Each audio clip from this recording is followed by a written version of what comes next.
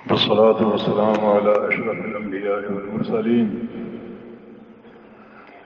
نبينا محمد وعلى آله وصحبه ومن اقتدى بهديه واستنى بسنته وسار على نهجه إلى يوم الدين. أما بعد،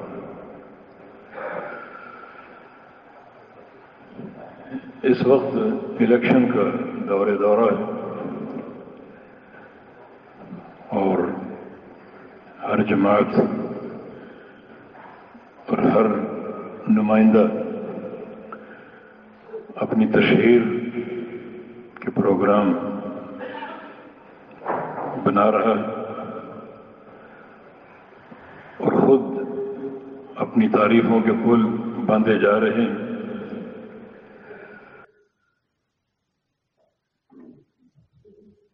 شریعت ان سارے امور کو کن نگاہوں سے دیکھتی ہے؟ پہلی بات یہ ہے کہ اقتدار جو ہے دین اسلام میں وہ اللہ تعالیٰ کا ہے، کسی بندے کا نہیں ہے. اللہ تعالیٰ کے اقتدار کا معنی یہ ہے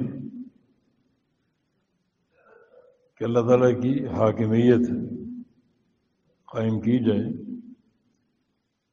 نہ کہ کسی بندے کی، جس کا مطلب یہ ہوگا کہ اگر آپ کو اقتدار مل جائے تو اس پر مٹھائیاں تقسیم کرنے کی بجائے اور بھنگڑے ڈالنے کی بجائے بندہ اپنے اندر ڈر جائے اور سہم جائے. نبی علیہ السلام کی حدیث ہے من تبدل القضاء فقط ذبح بغیر سکین. یعنی حاکمیت اور وزارت عظمیٰ تو بہت بڑا منصب ہے. اگر کسی کو قضاء کا عہدہ دے دیا جائے، کسی علاقے کا قاضی بنا دیں یا جج بنا دیں، تو گویا وہ کند چھری کے ساتھ ذبح کیا جاتا ہے. تیز چھری نہیں، تیز چھری چل جائے گی، گردن کٹ جائے گی، جان چھوٹ جائے گی. کند چھری نہ کاٹے گی نہ جان چھوٹے گی. تو اگر ایک ایسا پروگرام آپ کو سونپا جائے جس میں آپ کند چھری سے ذبح ہو رہے ہیں، تو اس پہ آپ لڈو تقسیم کریں گے، مٹھائیاں تقسیم کریں گے. یہ شریعت کا مزاج ہی نہیں کہ اقتدار کے حصول کے لیے بندہ کوشش کرے، اپنے آپ کو خود پیش کرے، خود کرسی کا طالب ہو. ابو موسیٰ اشعری رضی اللہ عنہ کی روایت ہے کہ دو بندے یمن سے میرے علاقے سے آئے اور کہا کہ ہمیں نبی علیہ السلام سے ملوا دیں، آپ چلیں ہمارے ساتھ. تو میری قوم کے بندے تھے، اسلام قبول کر کے آئے تھے، تو میں ان کے ساتھ چل پڑا. جب وہ پہنچے تو انہوں نے کیا کیا؟ نبی علیہ السلام سے عہدے کا سوال کیا کہ ہمیں کسی مقام کا گورنر بنا دیں. کہ میں اپنے طور پر بڑا شرمسار ہوا کہ وہ تو صرف ملاقات کرنا چاہ رہے تھے اور یہاں بات دوسری نکلی. آپ نے کیا فرمایا کہ انا لن نستعمل من ارادہ. جو بندہ کسی عہدے کا طالب ہوتا ہے اسے ہم عہدہ دیتے ہی نہیں، جاؤ یہاں سے، نکال دیا ان کو. یہ دینی مزاج ہے. جبکہ آپ کے جمہوری نظام میں بندہ خود اپنے آپ کو امیدوار کے طور پر پیش کرتا ہے. عہدے کی طلب، کرسی کی حرص اس کے اندر موجود ہوتی. اور سارا جو طریقہ کار ہے وہ شرعی قواعد کے خلاف ہے. دیکھیں مسند احمد میں ایک روایت ہے، امیر المومنین عمر بن خطاب رضی اللہ عنہ ان کے دور میں آپ حج کے لیے تشریف لے گئے. کیونکہ اسلام بڑا پھیل چکا تھا، 22 لاکھ مربع میل کا علاقہ امیر عمر نے فتح کیا تھا. تو دنیا بھر سے لوگ آ کر بے تحاشا جمع غفیر جمع ہو گئے. کسی نے ایک بات کی، رائے پیش کی، اتنے لوگ کبھی ہم اکٹھے نہیں کر سکیں گے، تو کیوں نہ اس موقع سے فائدہ اٹھا کر اگلی قیادت کا انتخاب کریں کہ امیر عمر کے بعد کون خلیفہ ہوگا، کس کو نامزد کریں، تو اگلی قیادت کا انتخاب یہی کر لیں. اتنی دنیا جمع ہے یہاں پر. امیر عمر نے کیا فرمایا کہ ان الموسم یجمع بین رعاء الناس و اوغائہم، کہ حج میں زیادہ تر لوگ کون ہیں؟ بکریوں کے چرواہے اور عامت الناس. زیادہ تر لوگ یہی ہیں. تو بکریوں کے چرواہے اور عامت الناس قیادت کا انتخاب کریں. کچھ صلاحیت ہے ان کے اندر، انہیں پتہ ہے کہ ایک حاکم کی، ولی الامر کی کیا شرائط ہیں، کیا اس کی متقاضیات ہیں، کیا اس کے اصول ہیں، کیا اس کے ضوابط ہیں. یہ جانتے ہیں کیا ان کو ہم اگلی قیادت کے انتخاب کے لیے جو ہے وہ ایک اہلیت دے دیں اور ان کے ذریعے اگلا خلیفہ منتخب کر لیں. ہمیں کہ اگر تمہیں شوق ہے اگلی قیادت کے انتخاب کا تو مدینے جائیں گے حج کر کے.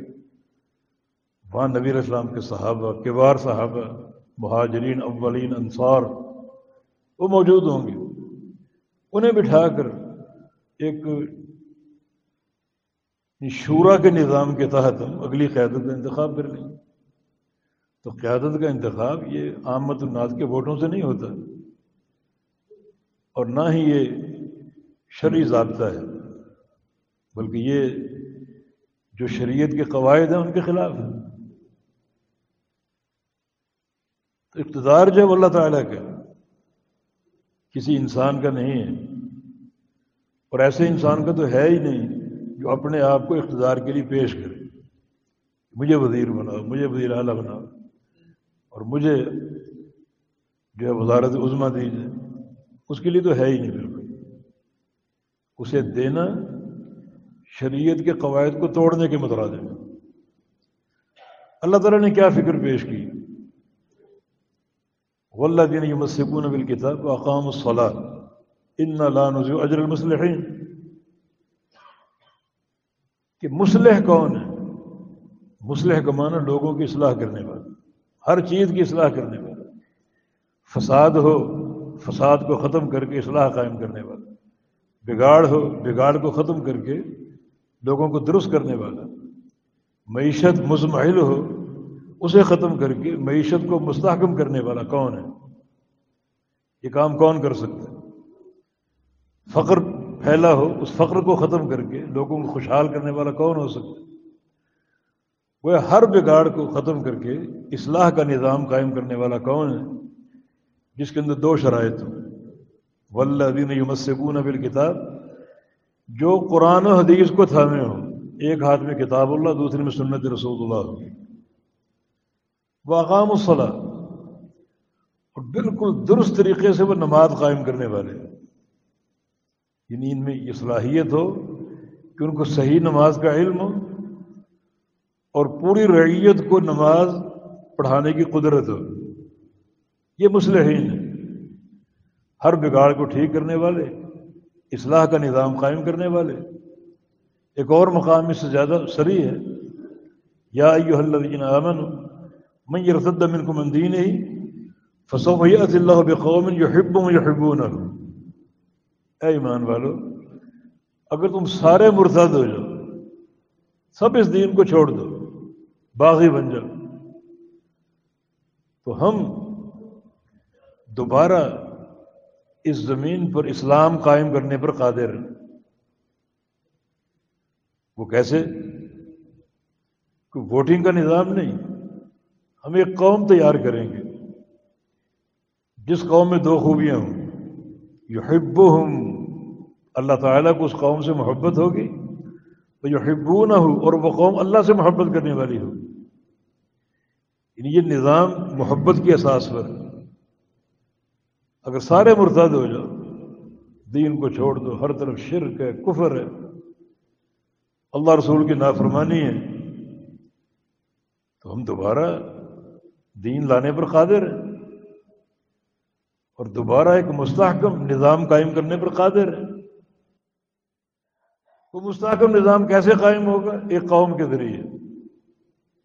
اس قوم کی دو خوبیاں، اس قوم کو اللہ تعالیٰ سے محبت ہوگی اور اللہ تعالیٰ کو اس قوم سے محبت ہوگی۔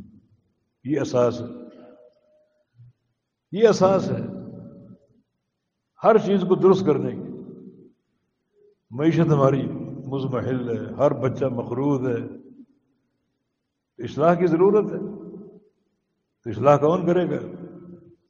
جو خود کھاتے ہیں کروڑوں اربوں اور ڈکار تک نہیں لیتے، وہ اصلاح کریں گے۔ سارے آزمائے ہوئے لوگ وہ اصلاح کریں گے نہیں۔ ایک قوم تیار کرو، اس قوم کے لیے محنت کرو، دعوت کا مضبوط نظام ہو، اور اللہ تعالیٰ کے لیے مشکل نہیں۔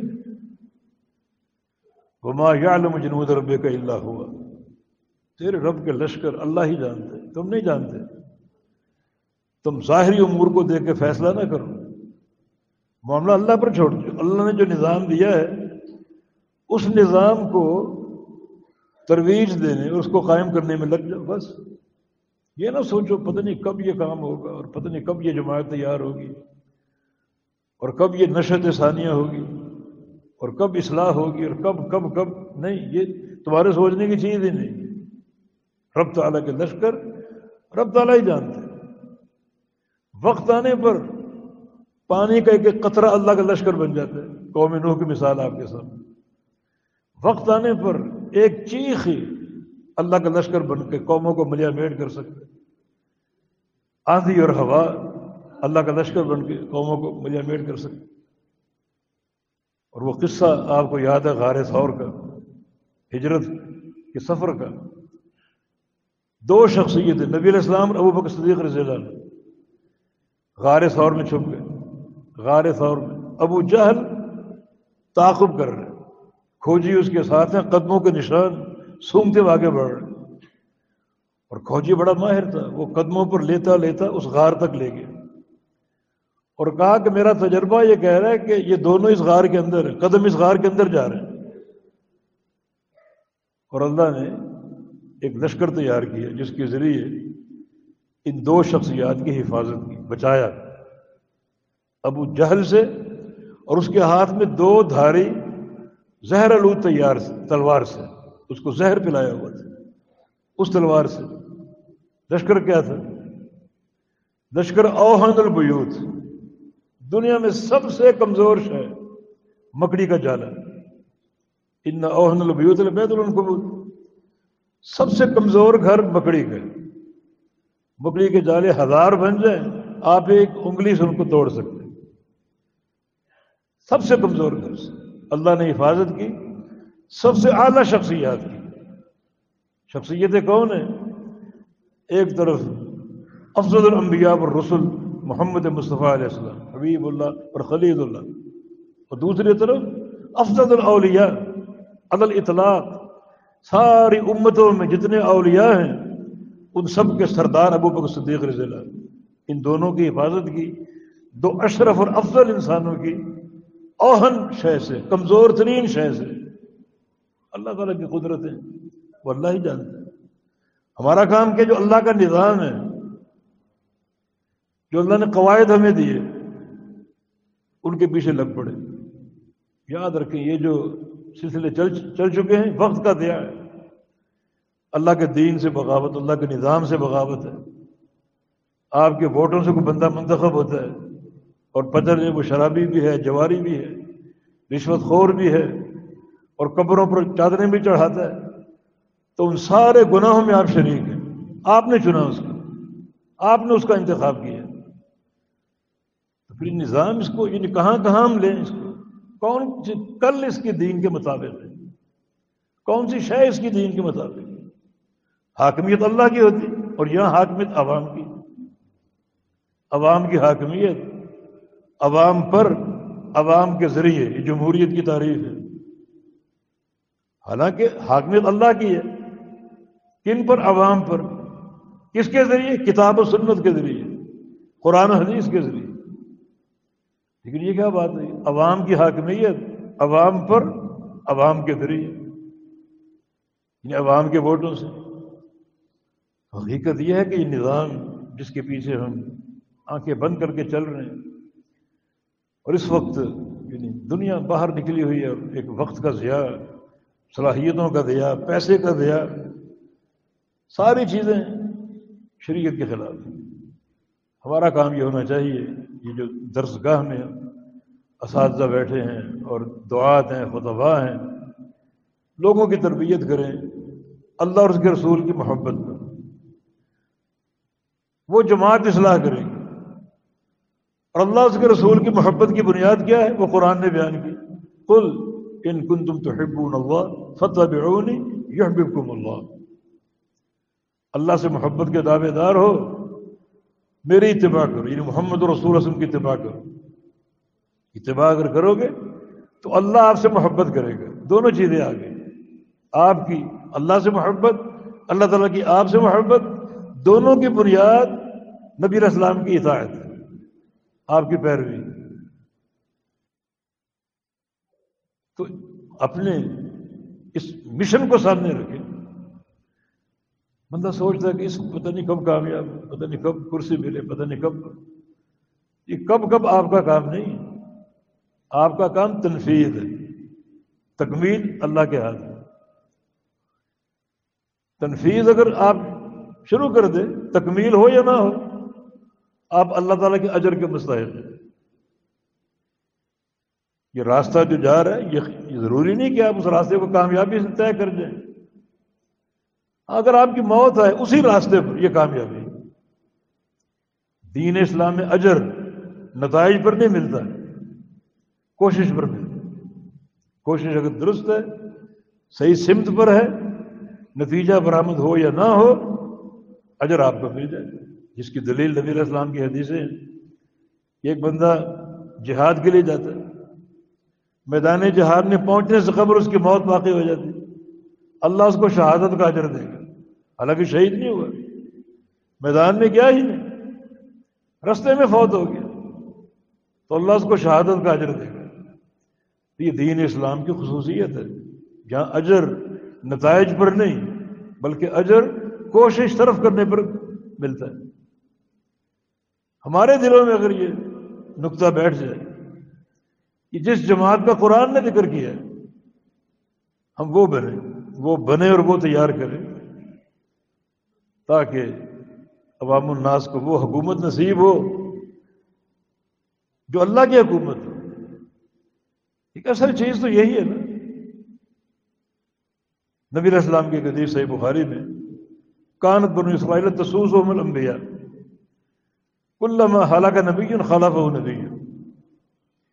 بنی اسرائیل کی جو قیادت تھی وہ انبیاء کے ہاتھ میں تھی۔ بنی اسرائیل، موسیٰ علیہ السلام کی امت بنی اسرائیل اور عیسیٰ علیہ السلام کی، وہ قیادت عوام کے انبیاء کے ہاتھ میں تھی۔ ایک نبی فوت ہوتا، دوسرا اس کی جگہ آ جاتا، وہ فوت ہوتا تیسرا آ جاتا، وہ فوت ہوتا چوتھا آ جاتا۔ وہ انبیاء آتے تھے اور وہ اپنی قوموں کی، اپنے علاقوں کی سیاست کو سنبھالتے تھے۔ وہ سیاست کیا تھی؟ نمبر 1 اقامت توحید، اور نمبر 2 اقامت اطاعت، اللہ اور اس کے رسول کی اتباع کا نظام قائم کرنا۔ اس کے بعد حقوق الناس ہے، ان میں عدل قائم کرنا، انصاف قائم کرنا، کوشش کرنا کہ رعیت خوشحال ہو۔ لوگوں کا حق ہے، 2 چیزیں لوگوں کا حق ہے، انہیں کھانا چاہیے فراوانی کے ساتھ، اور انہیں امن چاہیے، خوف نہیں، امن، اور فقر نہیں بلکہ معیشت کی فراوانی۔ 2 چیزیں حکومت کا حق ہے اور ولی الامر کی ذمہ داری ہے کہ وہ 2 چیزیں ان کو پہنچائے، ایسا پہنچائے کہ ایک ایک لقمے کی امانت کا خیال رکھے، ایک ایک لقمے کی امانت کا خیال رکھے۔ نبی علیہ السلام کے دور میں ایک صحابی نہیں کہتے، ایک شخص بڑا جوان مردی سے لڑ رہا تھا، مقابلہ کر رہا دشمن کا، جوان مردی سے، حتیٰ کہ گر گیا میدان میں، جس کو ہم کہتے شہید ہو گیا۔ صحابہ نے بڑی تعریف کی، واہ کیا اس کا لڑنا، کیا اس کی بہادری کہ جہاں دشمن اکیلا دیکھتا اس کو کاٹ دیتا، اور جہاں 4 5 6 اکٹھے دیکھتے بیچ میں گھس جاتا اور ساروں کو مار کے نکلتا۔ ایسا قتال میں دیکھا ہی نہیں، حتیٰ کہ شہید ہو گیا۔ آواز ہے کہ ہنی اللہ شہادت، ہنی اللہ الجنہ، جنت مبارک ہو، شہادت مبارک ہو۔ فرمایا نہیں، تمہیں کس نے بتایا جنت ہے؟ تمہیں کس نے بتایا؟ ان الشملۃ التي اخذها من مغانم خیبر قبل ان تبلغ مقاصمها لتشتعل علیہ نارا۔ وہ چادر جو اس نے خیبر کے مال غنیمت سے اٹھا لی تھی، رکھ لی اپنے پاس، اس چادر کو آگ نے پکڑ لی ہے، اور وہ چادر اس کا خیمہ بن چکی ہے، اس آگ میں جل رہے ہیں۔ اجتماعی مال تھا نا، چادر اٹھا لی۔ دلیل یہ سوچی ہوگی کہ اس میں مجاہدین کا حصہ ہے، میرا بھی حصہ ہے، پتہ نہیں تقسیم جب ہو تو چادر مجھے ملے یا نہ ملے، پسند آ گئی اس کو، اٹھا لی اس کو۔ کہ اجتماعی مال کی حساسیت آپ دیکھیں۔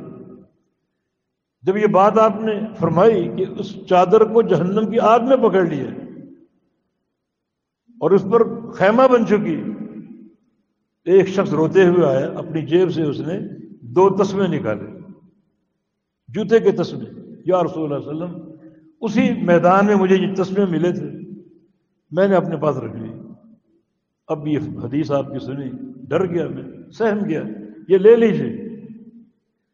فرمایا کہ لن اقبلہما منک حتی توافینی بہما یوم القیامہ، اب قبول نہیں کروں گا، اب قیامت کے دن لے کر آنا، اس دن باتیں ہوں گی قیامت کے دن۔ اجتماعی مال کیا اس کی ہیبت ہے، ایک جوتے کا تسمہ تک، وہ بھی ایک امانت ہے۔ تو ایسی قیادت کا انتخاب جو اس امانت کا پاس رکھے، اللہ کی توحید کی معرفت ہو، دین کی معرفت ہو۔ کیونکہ اقتدار میں پہلی ذمہ داری اقامت توحید ہے، اقامت نظام صلاۃ ہے، پھر لوگوں کی حقوق اور ان کی حفاظت، ان کو امن پہنچانا، سلامتی دینا، رزق کی فراوانی ہو جائے، ایسے ایسے وہ پالیسیاں بنائے۔ پالیسیاں بن چکی، بنانے کی ضرورت نہیں ہے۔ جو آپ کے چھوٹے چھوٹے ذہن ہیں ان کو اب تھکائیں مت، ہر پالیسی بن چکی۔ جیسے فَلْيَعْبُدُوا رَبَّ هَذَا الْبَيْتِ الَّذِي أَطْعَمَهُم مِّن جُوعٍ وَآمَنَهُم مِّن خَوْفٍ۔ امن چاہیے، مل جائے گا۔ مال چاہیے، مل جائے گا۔ معیشت کی مضبوطی چاہیے، مل جائے گی۔ دشمن پر غلبہ چاہیے، مل جائے گا۔ کرنا کیا ہے؟ اس کے لیے کسی کمیشن کی ضرورت نہیں ہے، کوئی کمیٹی بنانے کی ضرورت نہیں ہے۔ فَلْيَعْبُدُوا رَبَّ هَذَا الْبَيْتِ، اس گھر کے رب کی عبادت کر لو، توحید۔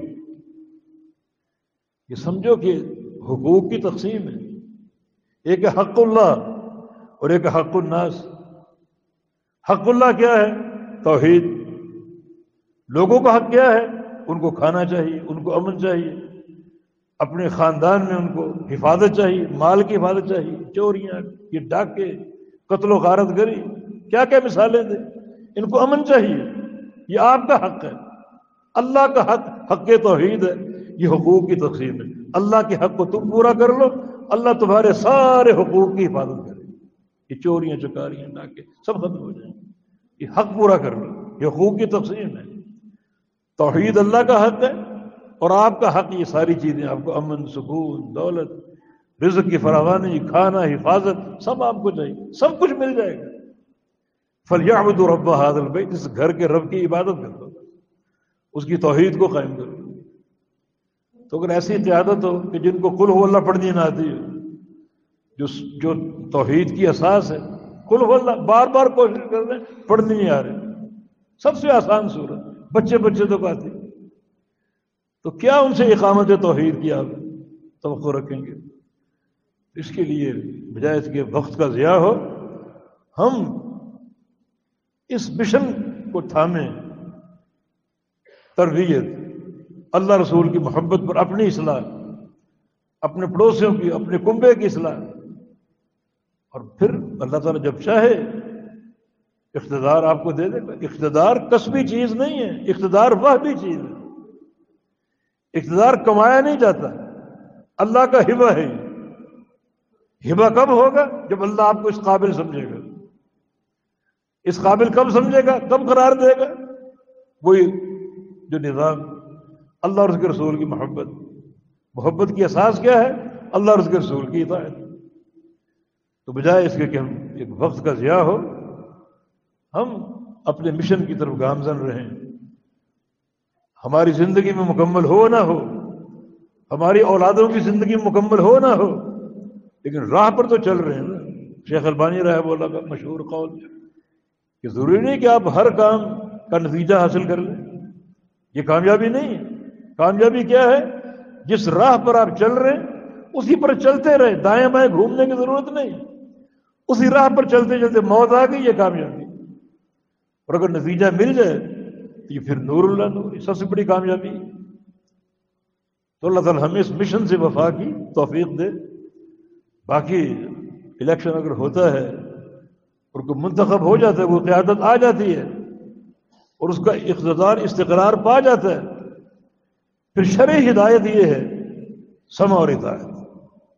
اقتدار جیسے بھی بن جائے، ڈنڈے کے زور سے بنے، ماشاء اللہ سے بنے، ووٹوں سے بنے، جیسے بھی بن جائے، نظام شورائیت سے بنے، اقتدار اگر استقرار پا گیا، کوئی پارٹی منتخب ہو گئی، اب ہمارا کام کیا ہے؟